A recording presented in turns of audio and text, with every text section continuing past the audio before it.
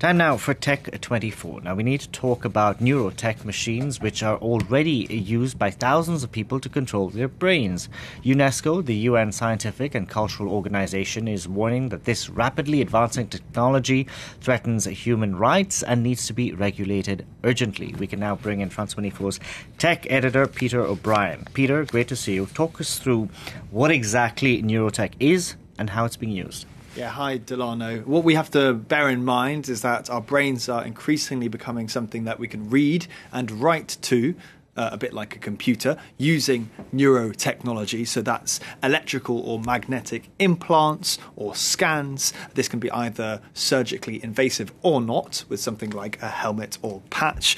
And this is not science fiction. It's here already. It's already a multi-billion-dollar industry, and it's already been used by hundreds of thousands of people all around the world, mostly as part of clinical trials, extensive trials at that. And it's being used to treat all sorts of ailments and conditions, things like epilepsy, depression, Parkinson's, and it's even allowed quadriplegics to walk again. Hence why some people are really looking forward to this as a miraculous technology.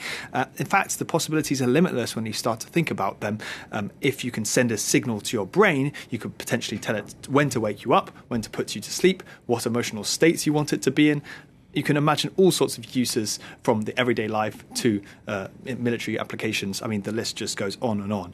And scientists can already read what's happening in the brain, our thoughts, to a surprising extent. In May, for instance, a new paper was released which detailed how patients were watching silent films and thinking about a description of what was going on.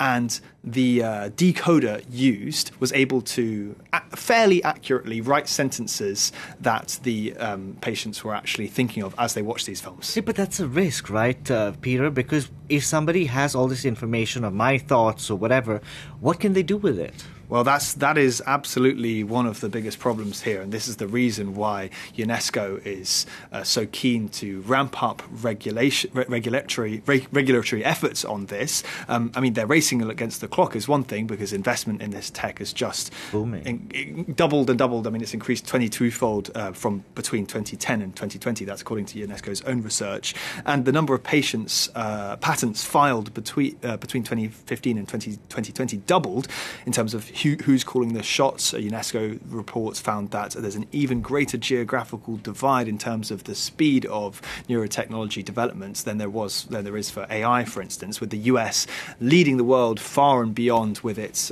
research on this.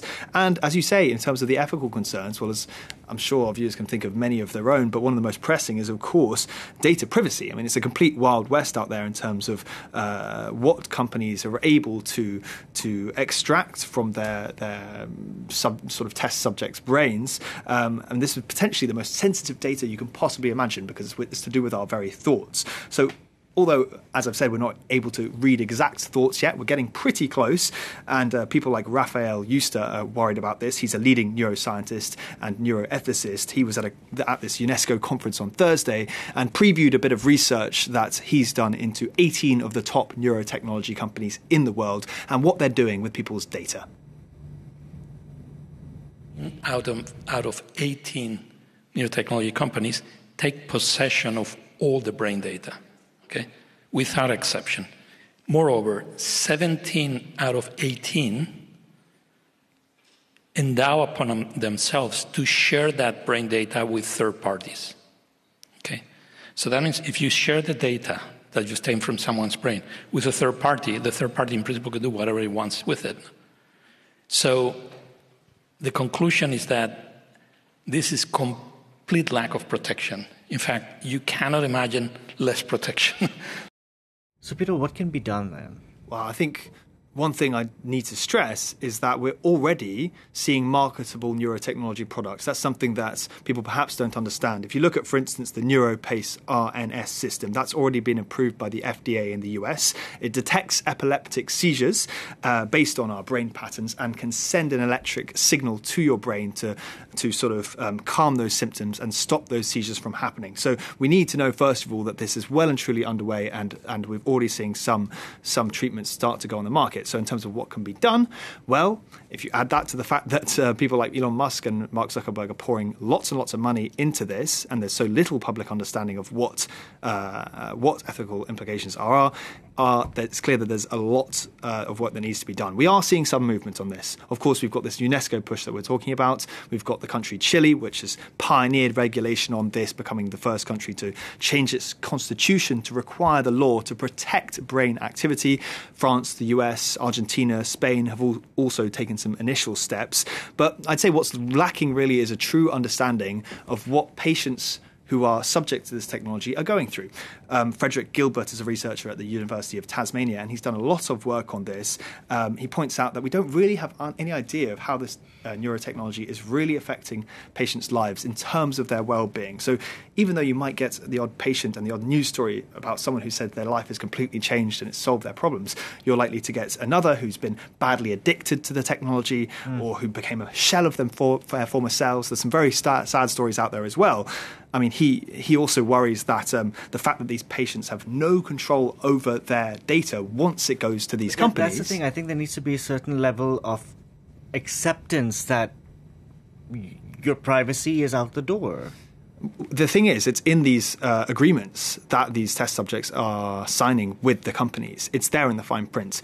But there's not one of these companies is making an effort to, not any of the 18 top ones are making an effort to actually lock down the privacy of these patients. And when you think about the fact that AI will only increase our ability to understand this data from brains, well, in a few years, all that data could be decoded and exploited. Take a listen to Frederick Gilbert. More than 15 years ago in Australia, there was a clinical trial run by a company called Neurovista, which needed to extract data from the brains of participants. The company went bust, and the data that had been collected became the property of people who bought the rights to this data.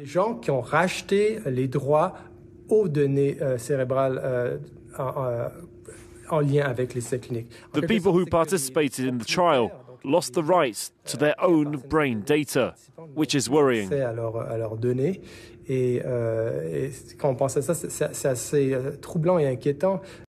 Peter, thank you very much for that. Peter O'Brien there with that fascinating discussion on neurotech.